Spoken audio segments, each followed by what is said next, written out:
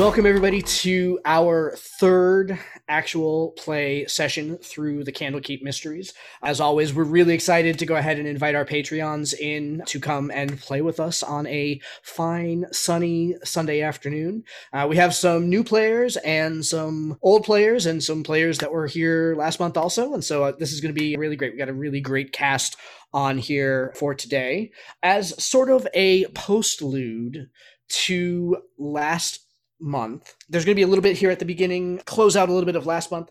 So first of all, I hope that anybody that was here for last month's game, I hope that you saw the items and things which were bestowed upon you and that you have them, on your character sheet. Anybody who wasn't here last month doesn't have one, but there are 3 players here from last month, so hopefully you guys all have your stuff. And so, again, we're going to kind of guide through the introductions here for this first half like we do always. Without further ado, let's begin. So, as always, our mission today begins with several of you mingling around the Hearth, which is the tavern in the large central courtyard of Candlekeep. Kess, Alarai, Kilvarax, and Inan find themselves milling about, drinking their normal drinks, enjoying their normal after-day study imbibes and meals while seated at the tavern. Arlington, the avowed that you have come to know as sort of the welcomer for new seekers to Candlekeep, is in his normal bar stool at the bar. He and Imoen are talking in hushed tones about sort of the way that things are going by, and as usual, he periodically will pull an amulet out of a pouch on his side. It will glow with a faint green, and he will mutter something under his breath about the carriage being late. You will have learned over the last several days or weeks as you've been here that he seems to be always complaining about the fact that the carriage is late. For some reason or another, the carriage just never seems to be on time. And so while last time it was a little out of place because of the extreme weather that you guys were having, it does not seem to be that unusual that it happens. All that to say that when he sees you all sitting at your respective tables, he turns to you and says, "Oh, wait, a letter came. Your friend Simeon has left the keep and wished a message to be delivered to you." Hold on, it's around here somewhere. Ah, yes, here it is. That's right, here it is. And he pulls it out. It is adorned with a wax seal. The wax seal has 2 ornate capital letter R's entwined on it. And as you open it, it's almost as if you can hear it being read in Simeon's voice. "Dearest friends, it is with a heavy heart that I must bid you farewell overnight. A letter has been delivered to me, which beckons me home, as I am to be sworn into the ranks of the Purple Dragons. I will be granted a special post with responsibilities akin to those of the rank of Telsor. This is an honor I've been working towards for most of my life. And though my studies here at Candlekeep are not yet done, I must call them to a pause. I will be gone for some time, but my plan is to return and complete my studies at some point in the future. For now, I will be posted to a unit serving within the city of Susair. I leave a gift for you, my friends, and those you meet. Please enjoy this new signature blend of teas that I have developed. Its flavor is both sharp and bold, with a slow back note that is both unique and surprising. In short, the perfect blend to share with friends and companions. I call it Wintermere's Candle Carriage Blend. I do so look forward to sharing it with you all in the future. With time growing short, I leave with the kind words of the sacred pilgrims that travel our lands. Until we meet again, I bid you shade and sweet water. Signed, Simeon Peleus of House Wintermere, Sergeant of the Mirallan Guard of Cormyr, soon to be Telsword of the Purple Dragons. Oathbound.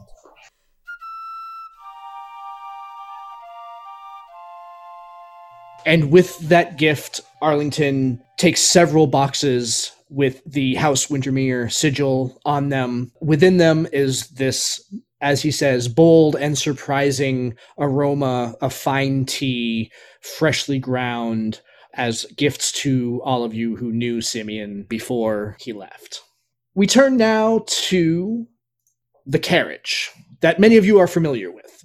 Candy and Searches the Sands, a ornate black carriage with bronze braziers on the corner lighting the outside, pulled by 4 masterful steeds, pulls up in front of wherever you are waiting for it to take you to Candlekeep. Candy, will begin with you. You step into the carriage. Would you please describe your character?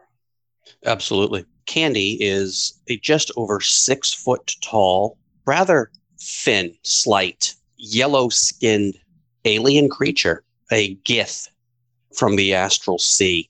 He carries across his lap a great sword that looks well used and slightly silvered, though not ornately. He wears scale mail armor that is dented and battered as if it has seen much use. And if an alien's features could be read, he would look weary. Excellent. Fabulous. And Searches the Sands shortly after Candy gets on the carriage. The carriage also pulls up in front of you. Would you please describe your character? All right. Searches the Sands is about 5'10", all black fur tabaxi, with some light leather armor on, and intricately woven around his left forearm is a golden chain. And you also see a full-fingered golden ring on his right middle finger with a large blue gem on it. Fabulous. And you step into the carriage and you see our 6 foot tall alien friend, Candy, stepping onto the carriage. You see a almost as tall as you jet black tabaxi. The carriage runs on down the road. The road is well worn. It's a nice and smooth ride. The steeds are quick. You can feel the breeze around the carriage. It is, again, sort of late spring, early summer. So as night falls, there tends to be somewhat of a chill in the air, but otherwise it's perfectly pleasant. After Searches the Sand steps on the carriage makes another stop. And a gentleman in a large black cloak with a red sash around his waist has a box in his hands, and you hear him talking to the carriage driver in hushed tones. Candy or Searches the Sands, do any of you have any interest in trying to understand what they are saying? Candy maintains his distance and his privacy. I will not overly pay attention, but kind of lean my ear towards to try to see if I can pick up anything.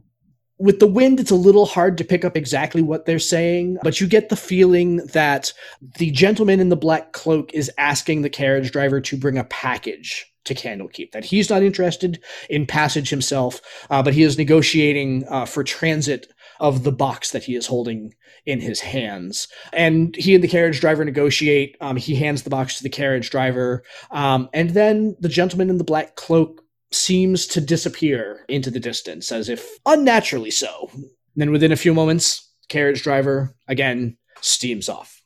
And within a short time, the carriage arrives finally at Candlekeep, and within, the attendant at the front gate ushers the two of you into the waiting tavern, and an older, grizzled gentleman in the robes of Candlekeep invites you to sit at either bar stool. He turns to his left, and Candy looks at you and says, I will be honest, we do not get many of your kind here. Why are you here, and what will you be researching? I am learning more about this realm that I reside in now. I learn about the history of the Red Fang, and I learn about our foes. You will abide by the rules of the Candlekeep while you are within these walls? Absolutely. Rules are in place for reasons. Then welcome, Seeker. What gift have you brought the library? Candy will take out a small book, probably not more than 10, 15 pages long. And he will open it up and he will incite. Ah, blach me. Ha. Hell me. Ha. And he'll offer the book open. A book of original poetry in deep speech. Arlington will respond back to you in deep speech. There are not many tomes that are written in this tongue, and it is the skilled seeker who seeks them out. This will be a valuable addition to our shelves, and the library thanks you. He'll nod his head. Turning to his right, searches the sands. Arlington will address you. We also do not get many of your kind. What are you coming to research? How may we be of assistance? I seek to learn more of the archaeology of the deserts here. I have this old tome detailing many of the tombs found in the Kalim Desert. The sections about the treasures within is a bit outdated, but the rest holds up. I seek to find some other tombs that have eluded this book. My Tabaxi friend, if we got rid of tomes in this library merely because their information seems to be outdated, this library would be a quarter of its size and an eighth of its usefulness. Welcome. You are both granted the rank of Seeker for 1 10-day to conduct your research as you see fit. Humble thanks. After the discussion is done, Catalyst, the avowed assistant to Arlington that many of you are familiar with, walks into the tavern carrying a black box. Candy searches the sands. You recognize this box as the box that was given to the carriage driver. For the rest of you in the tavern, it is roughly 18 inches long, 8 or 9 inches tall, and about 10 inches deep. So it's a sizable box made of wood from the looks of it, stained darkly. There is an engraving of a raven on the top and a red ribbon on the top. It looks like a little parchment tag. And Catalyst brings the box into the tavern and walks up to Arlington and says, Arlington, the carriage rider reports that there was a box given to him to deliver to the Candlekeep here, and it's addressed to Matrias. Now, Kilvarex and Cass, does the name Matrias sound familiar to you? Deeply. Very much so. Arlington gets a concerned look on his face, says, and he turns and looks at you from across the bar and says, Kilvarex and Kess, you investigated the affair with Matrias, right? Kess looks at Kilvarex. Kilvarex looks over Arlington and says, well, that's putting it mildly. Yes. Can you think of any reason why he would be receiving? Was there anything in his writing saying that he was expecting anything or anything like that? He had relatives not far that were under duress that he was supposed to go help. That's right. He was investigating something about what was happening at his home village. What was it? Some kind of drought or something. I don't quite remember. Destruction, fire. Candlekeep has fairly robust rules about opening packages in public. This should be investigated. I think that perhaps we should, you know what? Matrias's study cell is still available. We have not disturbed it since the last disturbance. Perhaps we should retire there so that we can investigate the contents of the package. There may be clues about what he was searching for within. Alarai and Inan, I know you have sort of been part of this merry band now. My Tabaxi friend and my Gith, if you would be interested, you may have information about the person that delivered this that might be useful. If you would please all attend with me to his cell of study so we can investigate the contents of the box further. I will allay myself as I am able, and I'll follow. Alarai glances at Kess, who she has made friends with since, kind of shrugs and silently follows. Kilvarix looks at Kess and says, "Here we go again." Gus grins and slips down off the tall stool, lands cat-like, and follows. Your tones insinuate that you are familiar with this individual. What should we know going in? Things did not end well for him. That's an understatement. And this gift comes from beyond the grave? We don't know. We do know that his village urgently needed his help and was searching for him. We did promise we would help him. Honor bound I am to make sure that something is done. That is certainly something that I understand. Let us go hence. So Arlington gets up from his bar stool and begins walking through the halls. He enters a building, and the building is a very drab stone. Again, Kilvarax and Kess, you recognize this as the building that you entered previously. And there are several small doors. They all look very nondescript and very similar. And third one down from the left, Arlington raps 3 times. There is no answer, but you hear the unlock of a mechanism from within, and the door opens, revealing a small but well-apportioned room. There's a desk off to one side that seems lit by a candle, which has not shrunk since you last saw it, and the flame seems somewhat unnatural, as if it is not real fire. Otherwise, this room, Kilvarax and Kess, is exactly the way that you left it before. The notebook, the handwritten notebook that you had found, is still on the desk, and Arlington walks over to the desk and sort of slides some things around to make room for the box. And as he opens the box, there is a dark black leather-bound book and a folded note, again with a red ribbon tied around it. Arlington pulls it out of the large black-stained box and extends it around the room. Anybody curious enough to open it? I think you should open it over there while I stay over here. I remember what happened in this room last time things were opened. That's fair. That's fair. So he walks over to a far corner of the room, tries to get as far away from many of you as possible, and at the end of his fingertips undoes the red ribbon surrounding it. And as he does, the parchment opens in front of him, and he looks at it sort of cautiously. It's a riddle. Says, this book is a key that needs no lock. The other a lock that needs no key. Use one to open the door to come in, the other to open the door to leave.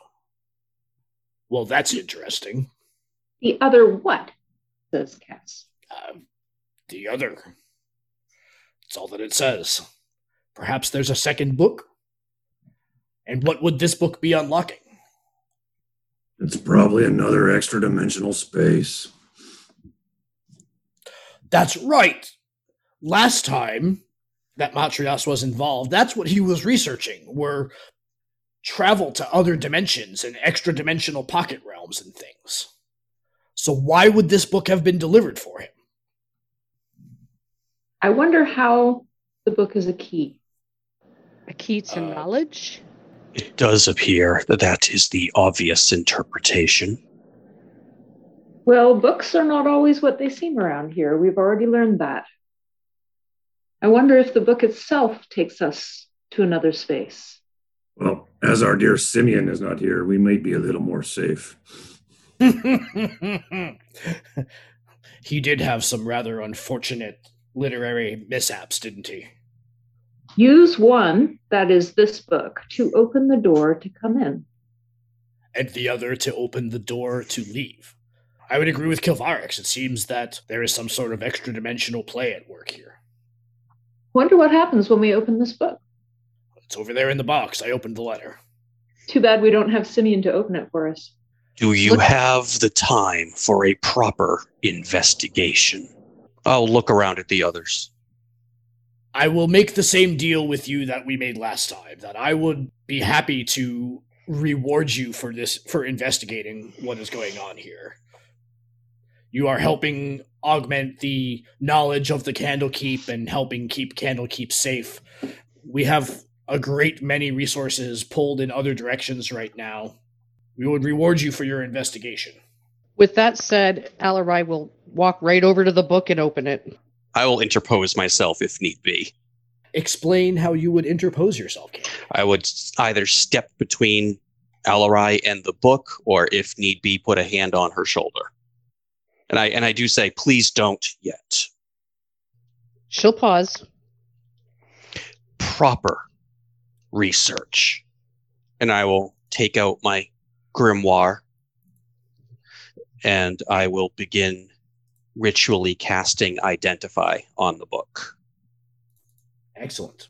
As you cast Identify, you see our Gith friend with his hand on the book. He seems to be in some sort of a trance. And I did take out my grimoire first, so it should be obvious that he's casting a spell. Rolls her eyes a little and starts looking around the room.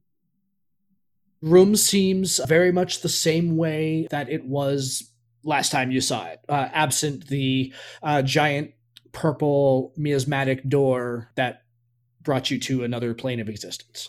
You are trying to commune with the book to go ahead and identify what its nature is. You can tell that it is absolutely a magical thing. It is not a normal book. It definitely has some sort of magic about it, but it is almost as if when you tried communing with it, if you think about the the depictions of in physics drawings about the gravitational pull of a black hole, how they just seem to be this infinite well of nothingness kind of at the end, that's almost what you feel as you try to identify with it. You can tell for sure it is distinctly magical, but it's almost like whatever its essence is, you're not able to see the bottom of the well, so to speak. It is definitely as if there's a connection between this book and something else. Something else or somewhere else? Somewhere else. I believe that your ideas are correct. As you're identifying, you get the sense of purple. You see purple, you taste purple, you hear purple. There's something, this purple, dark, deep purple sense. You're not getting that the purple is an identifier, but it is more a characteristic of the origin of the book or the passage or something like that. Very confusing visions coming from your Identify. Your original assessment seems to be accurate. This book is linked to somewhere else. Possibly somewhere, I would not want to say infinite, but somewhere deep. As in a well where the bottom cannot be found. Somewhere purple? So can we open it now? I would advise being prepared for the worst. Searches the sands, and Anon, based on your angle, Arlington, over in the corner, takes a pinch of salt out of his belt pouch and dribbles it in front of his face so it falls in front of him like a shimmering curtain. What are you doing, my friend? Protection. From what? Who knows? Based on the last book that Alarai dealt with, she's going to hold out her hand and a purple dagger is going to appear in her hand, and she's going to have it prepared and glance around and make sure that everybody is ready. And unless somebody tells her not to this time, she's going to open the book. Candy will step back and kind of grip his greatsword baseball swing stance, and it begins to glimmer with green flames. Hess, in contrast, steps to Alarai's elbow, ready to protect her. Alarai, as you reach down to touch the book, the leather, it is smooth with age, and you can feel the rustle of aged paper within the book as you turn it. As you lift the cover, all of you in the room begin to get very keenly aware that a purple mist or fog is beginning to emanate from the floor. Candy, it is the shade that your mind keyed in on as you were communing with the book. And the room slowly begins to fill, but not in a way that is oppressive or poisonous. But you are also keenly aware that as the room begins to fill, that you are no longer in the room. The room itself has drifted away, and you are now enveloped in this cold mist, fog that has filled the room. You are not sure where your compatriots are anymore. You feel both alone, but you're not sure sort of which way is up. You still feel like your feet are on solid ground, but you are definitely off kilter as the world around you changes. Hess remarks, "Oh, what a surprise." Braces herself.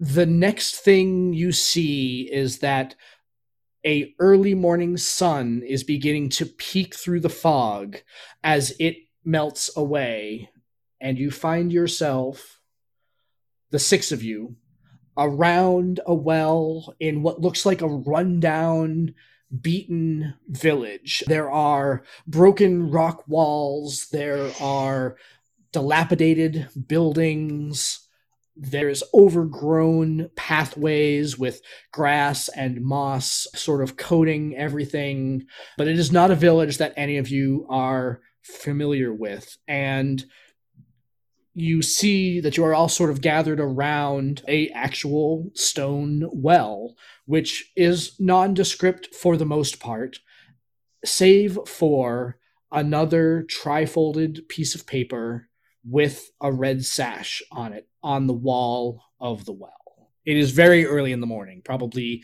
just at sunrise. Hess says, "I think that's a hint." Inan would like to look at Alarai and say, Alarai, I don't believe that was just a book. Candy will look at him and go, your assessment is accurate. Kivarax is going to look at Cass and say, I don't know if this is better or worse than the mansion. Hess is going to look back and say, "Do you want to open the note or shall I?" I'll get it. And Kivarax will go grab the note. As you peel open the sash that's binding the note, you see a map. It's a map. Not a very good one either. No, I agree. And then Kivarax will show it to everyone here.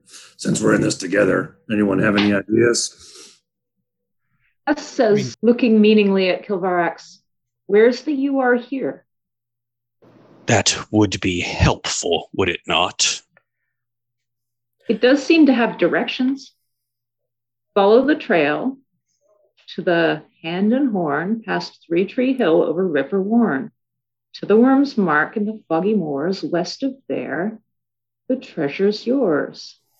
I would assume that means that we are at which way? Alarai is actually going to look around in that building that's down in the left-hand corner, because there looks like an arrow pointing at that picture. Mm-hmm. Is there a church-like structure that I can see in the landscape? No, not that you can see in the landscape. However, looking through the village, so again, you kind of have this road sort of in front of you, again, kind of heading this direction. But if you continue looking past the village, maybe a couple hours away, you see a large pointed spire, and next to it, another kind of vertical structure with 5 smaller spires on top of it. and the road seems to head that direction. Anon would like to investigate the well, Phil's water skin, if the water is drinkable. Sure, absolutely. So you lower the bucket down. The hinges creak with age, as if this has not been used in some time. You are able to pull up some water. There's not much water in there, and it definitely has sort of an odor to it, as if the well has not been tended to in some time. There is some sort of wild animal in the brush 30 feet away from you. Doesn't seem particularly violent, but what is it, and what is it doing? It appears to be watching us, but I am unable to get a good, clear look of it, but it must be some type of indigenous predator.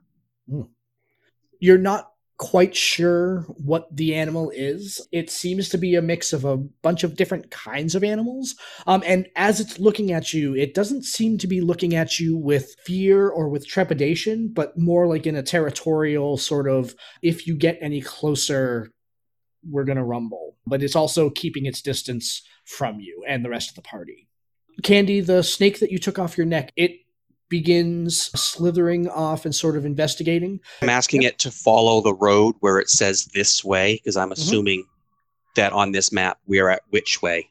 It will slither off to begin investigating. As you are looking through the grass, there's a ring half concealed in the dirt at your feet. It has sort of an antique bronzy finish and a sigil of a raven on it. And as you look at it, you hear in your head that it wants to be picked up and it wants to be put on.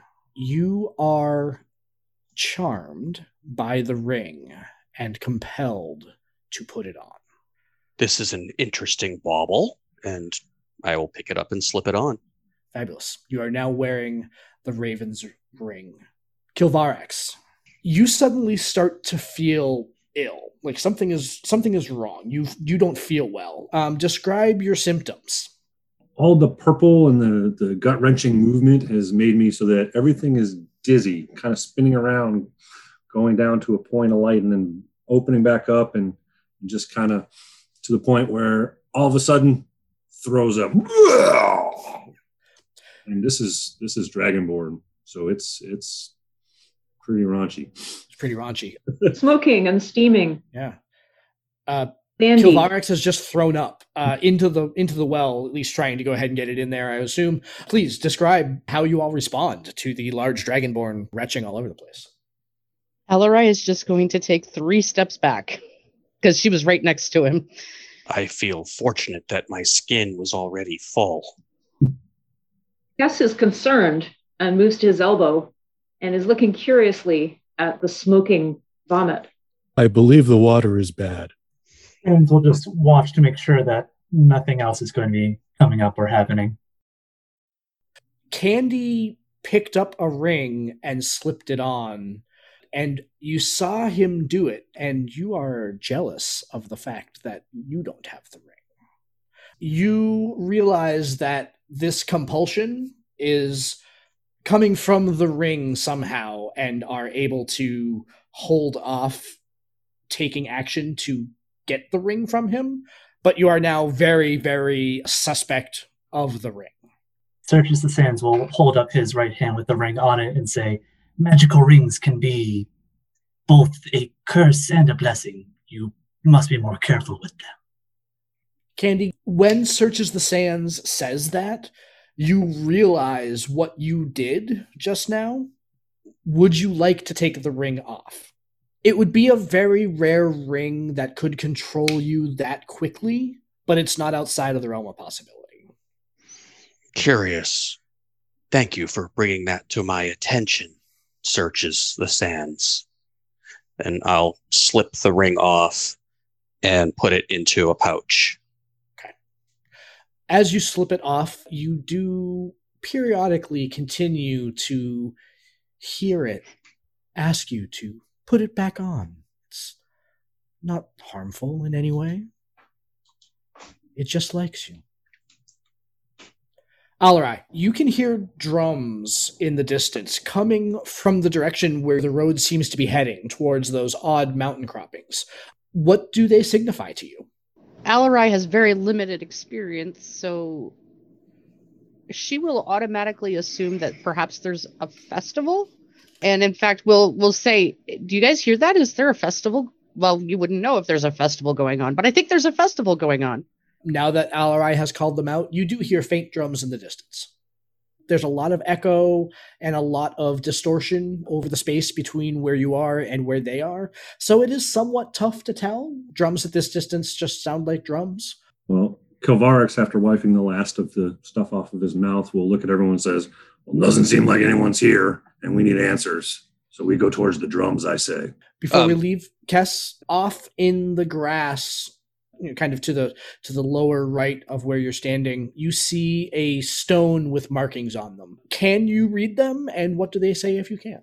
They are runes, and Kess knows many scripts, can read the runes. They say, beware. And do you call this out to the rest of the party? I say, those drums might be more ominous, though I do agree we might as well move toward them as anything. And for some reason, there's a warning here. These markings say, beware. I was just going to ask what my familiar perceives as it begins moving down the road. He is moving down the road. They are moving towards the outcroppings. The road seems like a normal road that has been not traveled a lot, but I mean, it doesn't seem like it's not like in ill repair or anything like that. It's just more a little overgrown more than anything else. He definitely says that there is activity, but it would be a couple of hours away for you. And based on the interpretation of the map, does it seem to be that the this way marker is leading towards the Hand and Horn? Yes. I will call him back and let the others know. We are in the Witch Way, and if we follow this path, the Hand and Horn will be our next stop, as the instructions indicate. And we're wasting time. And Kilvark starts walking off. And Kess shrugs and says, let's go, and heads off. Begin walking down the road and leaving this dilapidated village. Actually, before we leave the village, Alarai would like to look in a couple of the windows, because why would a village be abandoned? That doesn't make sense. Looking in one of the windows in one of the houses as you're walking by, you find some old piece of machinery. Something about it gives you the impression that it could be dangerous or cursed or something like that. What is it, and why do you have that reaction? I'm actually going to say that Alarai doesn't recognize the machinery because she has very limited scope of machinery, but it looks to her like it's busted. I mean, she wouldn't recognize any of it, but it doesn't look like usable to her in any fashion. So following Kilvarix's lead as he somewhat gruffly stomps down the path, you guys leave the dilapidated village down the road.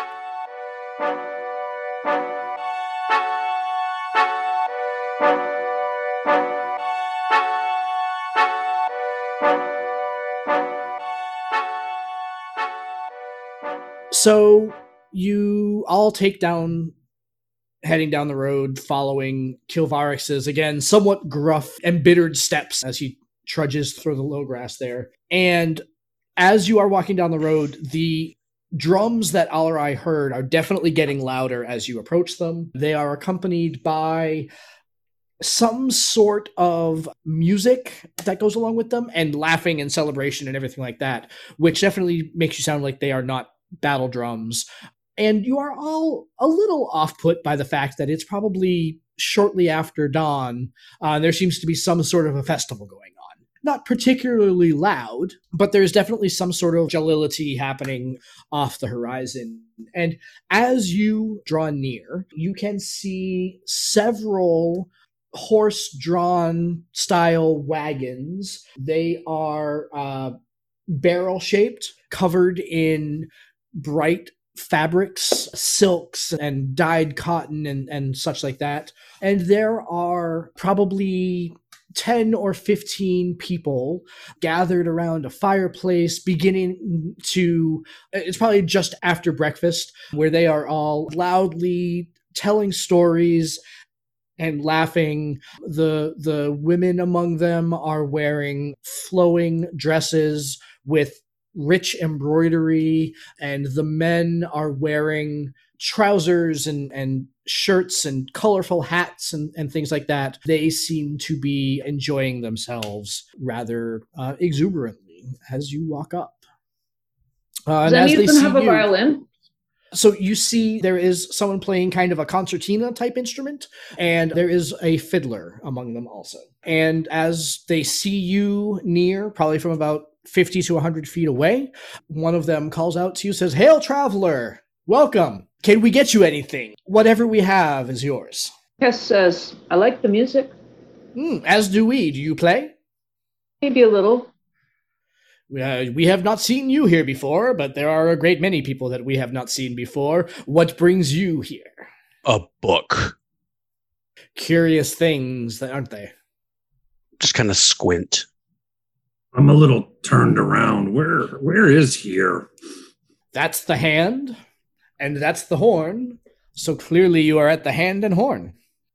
How long have you been here? We have not been here for long, and we are never any place for long. Surely we will not be here for much longer. Where will you go next? That's a good question. We could go that way. We could go to which way, but there's not much there. So we discovered. How long has it been like that? We haven't been here long, and it's been here since we've been here. How long have you been here? Not long. We were never any place for long. A month? Time is always strange when you're someplace where you don't know where you are. To what region does this area belong? Isn't that a fabulous question? Think of it less of a region and more of a realm. I will turn and look at Kilvarix and just kind of nod. I asked the traveler, "How did you get here?" We travel. We travel many places. Mostly by wagon. What news of the surrounding area? Anything we should be aware of on our travels? We tend to bypass the hand and horn and continue on our way. To which direction do you go? I don't know. Which way would you advise? Well, do you look to leave or do you wish to stay? There are many places to go if you wish to stay, and only one way to go if you wish to leave. Have you been to Three Tree Hill? Three Tree Hill. Small, dangerous place. Sticks a finger towards Kess's direction. Watch the little ones. Kess looks back and says, "Thanks for the tip. Little what?" I think he means you. I'm more interested in this stay or leave thing. What do you mean, stay or leave? Well, you are in a place that you may choose to stay, or you are in a place that you may choose to leave. Perhaps both. And what choice do you make? We travel. We always leave. We never stay. How do you plan to leave? We will get in our wagons and we will go. Which way? Not to which way. We've already been there. Kess raises an eyebrow and says, "You know what I meant." Indeed, but you do not understand what I meant. Like the beings of my realm, they just follow the winds of the astral sea. We go where the road takes us. We do not try to tell the road where we want to go. Did you not say there was only one way to leave? There's only one way for you to leave. There are many ways for us to leave. But we don't get to go where we want. Apparently, neither do we. Depends on where you want to go. If you don't want to go where you want to go, then you don't have to go that way. How do we leave? By going the way you need to go to find the exit. And what way is that? Well, where do you want to go? Do you want to go from whence you came or for where you're going? I'll point to whoever has the map. A map. Clearly showing you which way you want to go. Not which way. The other way. Away from which way. Curse this double talking stuff. I can't handle it anymore. And I'm going to stomp off heading down the road again. I understand him perfectly. I'm not sure what your concern is. Kess trails Kilvarak saying, "Watch out for the little ones," with a wry Again. grin. The little ones can watch out for themselves. Yeah, just outside the enclave is where Kelvaris is going to be impatiently waiting for them to continue on to meet. What do you celebrate? We celebrate that we are not traveling. And when we are traveling because we are not celebrating. What is better to celebrate than the fact the sun came up and that breakfast was hot? What type of folk are these? Do they look like they're humans or do they look like something else? They look like they're human. And they also don't look like any humans necessarily that you've met before. There's definitely something about them that's different, but they have all the trappings of an air quote regular human. Alarai is going to give the wagons a good look over. They are full of crates and barrels and things like that. For the 15 of them, there are probably 5 wagons or so, and they very much seem like the wagons that would belong to a nomadic people. Alarai is going to kind of walk away at that point. Help yourself. Anything we have is yours. Now she's going to stop and turn back and give the speaker a look and say, I've never known fair folk to give away anything for free. I did not say it was free. Some things have a cost. You do not give answers, though. Just questions and riddles. As we said, not everything is free. Some things cost money. I think any answers you have would cost too much based off we know how to get out, mostly. Most things that are worth knowing cost more than money. As the bantering is going back and forth, one of the women will walk over to where you all are having this conversation. I apologize for my husband. Sometimes he takes things to be a little bit more dramatic than they must be. Do you know where you are headed? I'll point to Kilvarix. Please, my tall friend, come join us. Let us try to answer some of your questions so that you may be on your way in safety. Kilvarix is going to fine and stomp back over.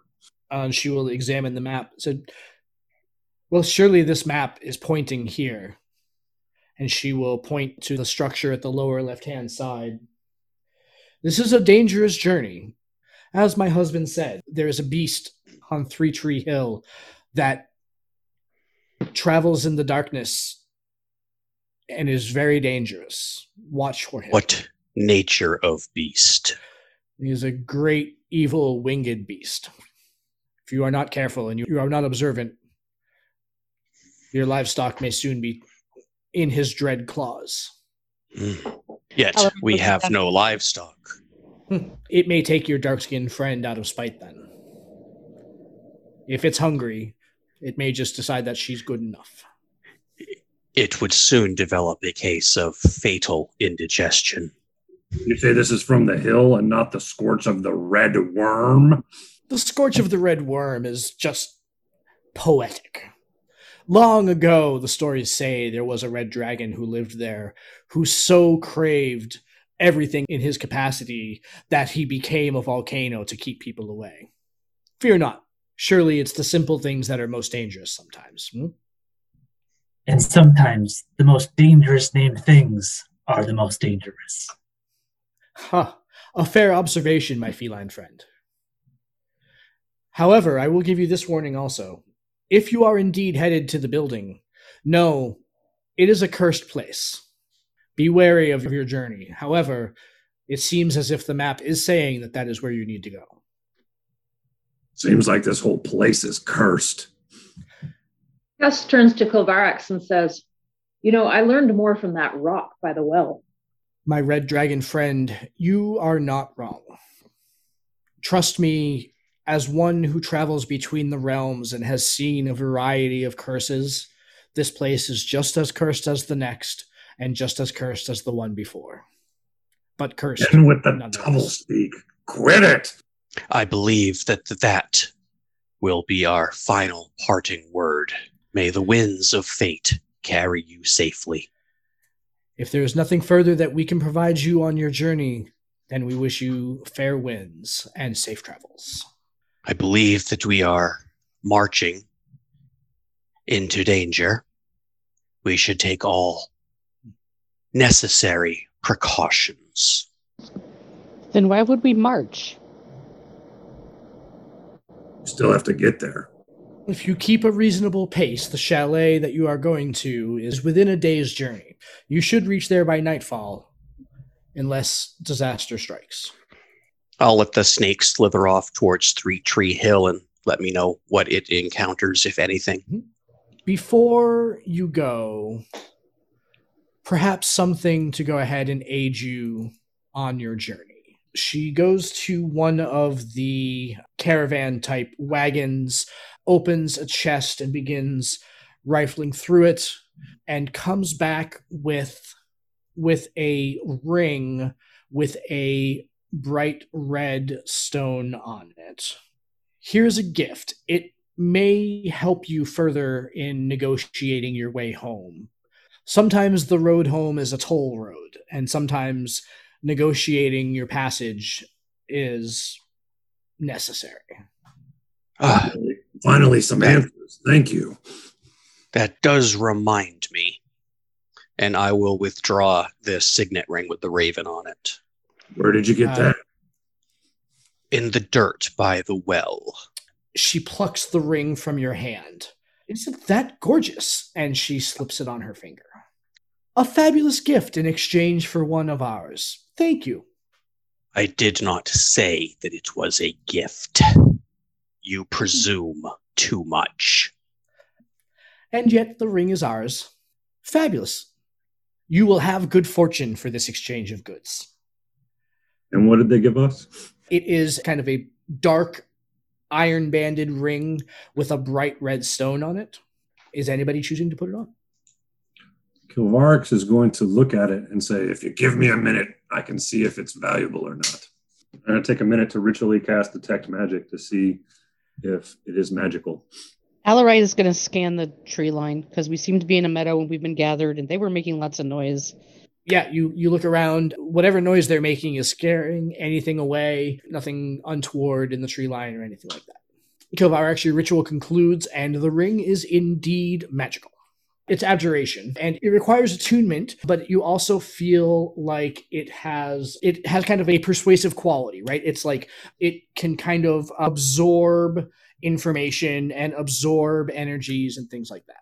The other ring, the ring that the woman is now wearing, the magic that it crackles with is kind of the opposite, right? It's like it is repelling. Almost like when you take two magnets and put them together, right? The other one repels it. And it crackles with kind of a dark and sinister energy to it, where the Ring of Absorption does not. I will look at Candy and say, my yellow friend, this is a better deal. And hand the ring to him. I will slip it into my pouch. I will trust your words. I will look at the woman and say, a forced trade is still not a fair trade. Perhaps. My friend, I believe you made out better than you will know on this deal. I'll nod at Kilvarix. Anything further that we can do before you continue your trip? If you could spare some food or some snacks, I'm feeling a little peckish. Food and snacks abound. We would be happy to share what we have. And she claps her hands, and several teenaged children bring bowls of eggs and bacon and fine bread and things like that. Things that they don't seem to have the facility to make necessarily, right? So like there's no like bread oven here. The bread still seems fresh. Kilvarix is going to pick some of the stuff that could travel for a day or two and, pull on some, but stuff most of it in his pack. Yep. They have like some salted meat and some like canteens of fresh water and things like that. Yep. Are people taking the time to sit down and eat, or are you just picking stuff that travels and just to hit on the road? I am picking stuff that travels to hit on the road, but snacking on it to make sure it tastes good before putting it in the pack. Tastes fine for trail rations. Yep. Next time on the Book of the Raven. And he will report eventually, as he can see the peak of the hill, eventually, that there do seem to be 3 large oak trees at the top. So he landed, has snatched her in his mouth, and is looking now to go ahead and take flight. The other thing is that as you kind of work your way down, you catch smell of an odor for sure. You have caught whiff of something foul.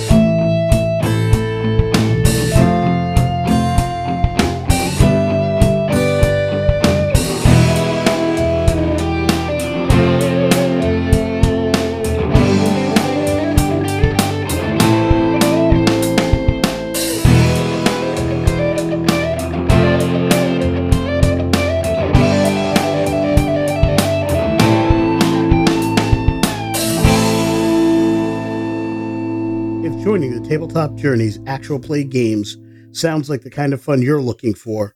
Be sure to check out patreon.com/ttjourneys, where patrons of the Tabletop Journeys podcast not only get early access to all of our episodes, but they get the opportunity to play in our monthly actual play games, where the dice are wild and we make every roll legendary.